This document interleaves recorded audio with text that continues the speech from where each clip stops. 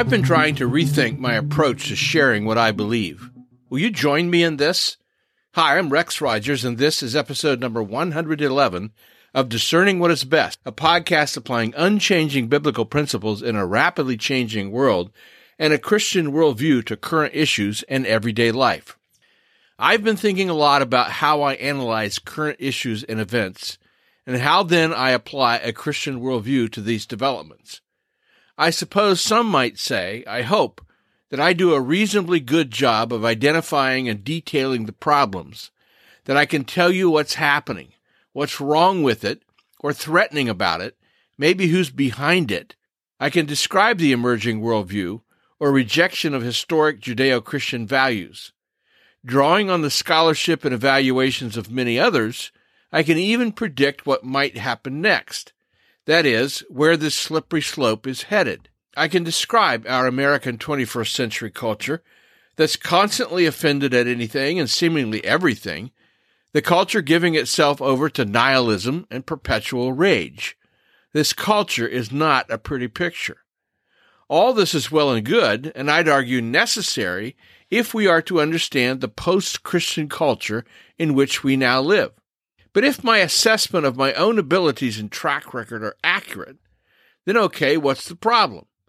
The problem is that I don't think I am nearly as adept at providing or recommending solutions, in particular biblical remedies for the challenges we face in our post-Christian age. Or if I am, I don't spend as much time on this part of the situation report, thus potentially leaving those who listen to me feeling down, discouraged, and God forbid, hopeless. It's easy to do this. In a speaking engagement, Sunday school class, blog, radio program, or podcast, there's only so much time or words to configure the topic. You have to get in, say something meaningful, and get out. Okay, but how does one use the available time and space? Too much time on background and definitions, trends, and current stats to set the scene, and voila, time's up. No time for, okay, what does God want us to do about all this? I know that I've done this, and God forgive me, it bothers me to think that I've left people with a sense of the problem, but beaten down or befuddled about how to respond. For what became a 1976 best-selling book, the late Francis A. Schaeffer famously borrowed his title from the Old Testament passage, Ezekiel 33:10, How should we then live? How can I do differently in my analysis such that I point listeners toward hope, not hopelessness, toward what God says about how should we then live in this present post-Christian culture? In his 2018 book, The Church in Babylon, Heeding the Call to be a Light in the Darkness, theologian Erwin Lutzer says we have lost the culture war. The winners are drooling over the spoils. Now, referring to the Jewish captivity in ancient Babylon, he said, but we must remember that God didn't abandon the Jews to random fate, nor does Jesus abandon us to our own foolishness. Jesus promises us, behold, I am with you always to the end of the age. Things are not what they appear. Temporary victories and defeats do not tell the whole story. The story will only be written when Jesus returns to settle forever who the winners and the losers are. Then Lutzer goes on, Babylon, the United States, the Middle East, China. God is not intimidated by humanism, Islam, or American leftists. He will lead us if we seek him. There's no combination of Satan along with his demons that can permanently defeat us if God thinks we have work to do. Lutzer noted that there is blessing in desperation. People turn to God when they find themselves in trouble, and there is encouragement in divine sovereignty. Christians can be forever optimistic because they know the author of the story, his story, and we know the end of the story. Our task is not to be winners or to be successful per se. Our task is to be faithful. So part of providing hope is to provide perspective, an accurate and truthful big picture. And that means answering the question as best we can, what is God doing? Scripture is eminently clear, not necessarily about the details of the future, but who holds the future and how we should relate to him. God is sovereign, omniscient, and omnipotent. He is never surprised, never confused, never not in charge. In his word, God has given us everything we need for a godly life through our knowledge of him who called us by his own glory and goodness. Jesus is the Alpha and Omega, the beginning and the end. And Jesus said, "Never will I leave you, never will I forsake you."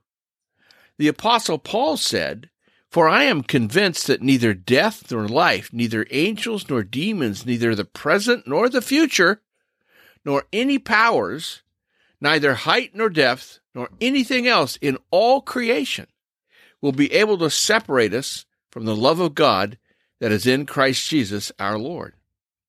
Now, none of this means that we should ignore life challenges. We live in a real world with real challenges. God expects us to be in the world, even as he expects us to be not of the world. This does not mean we ignore current problems and pain. It means we look upon these things with perspective. I want to do a better job of reminding people that God is there and he is not silent. That God is God in the face of the world's false ideological isms and in the midst of life's trials. Indeed, even though I walk through the valley of the shadow of death, I will fear no evil. Why? For you are with me. I want to do a better job of reminding people that God is working now. For example, we know that God is doing more among Muslims than at any time in history. We know this because of what Sat7, the ministry with which I serve, hears and sees on a daily basis, and because of what other Middle East ministries tell us. We should find this encouraging and spiritually energizing. We know God worked in ancient Babylon, and he is the same God today. So we know he will work and is working in our, so to speak, Babylonian culture. We know that while people can mean things for evil, God can mean them or use them for good. As I noted in another podcast, there is no better illustration of this than the Roman cross, an instrument of pain and shame and death that God turned into an international symbol of redemption and hope because of the work of Jesus Christ. Now, we know that things are not worse now in our post-Christian culture than they were for the early church in the 1st century A.D. If God was faithful to the new believers then, he can be and is faithful to believers now. If he could send revival into the prideful Roman Empire, he can send revival into our prideful culture today. We know that for every sin there is a biblical remedy, a biblical solution provided by faith through grace in Christ. We know there is nothing in this world, no circumstances, opportunities, and challenges of life beyond the ken of God's Word. Consequently, we can seek to apply our Christian or biblical worldview to everything we experience.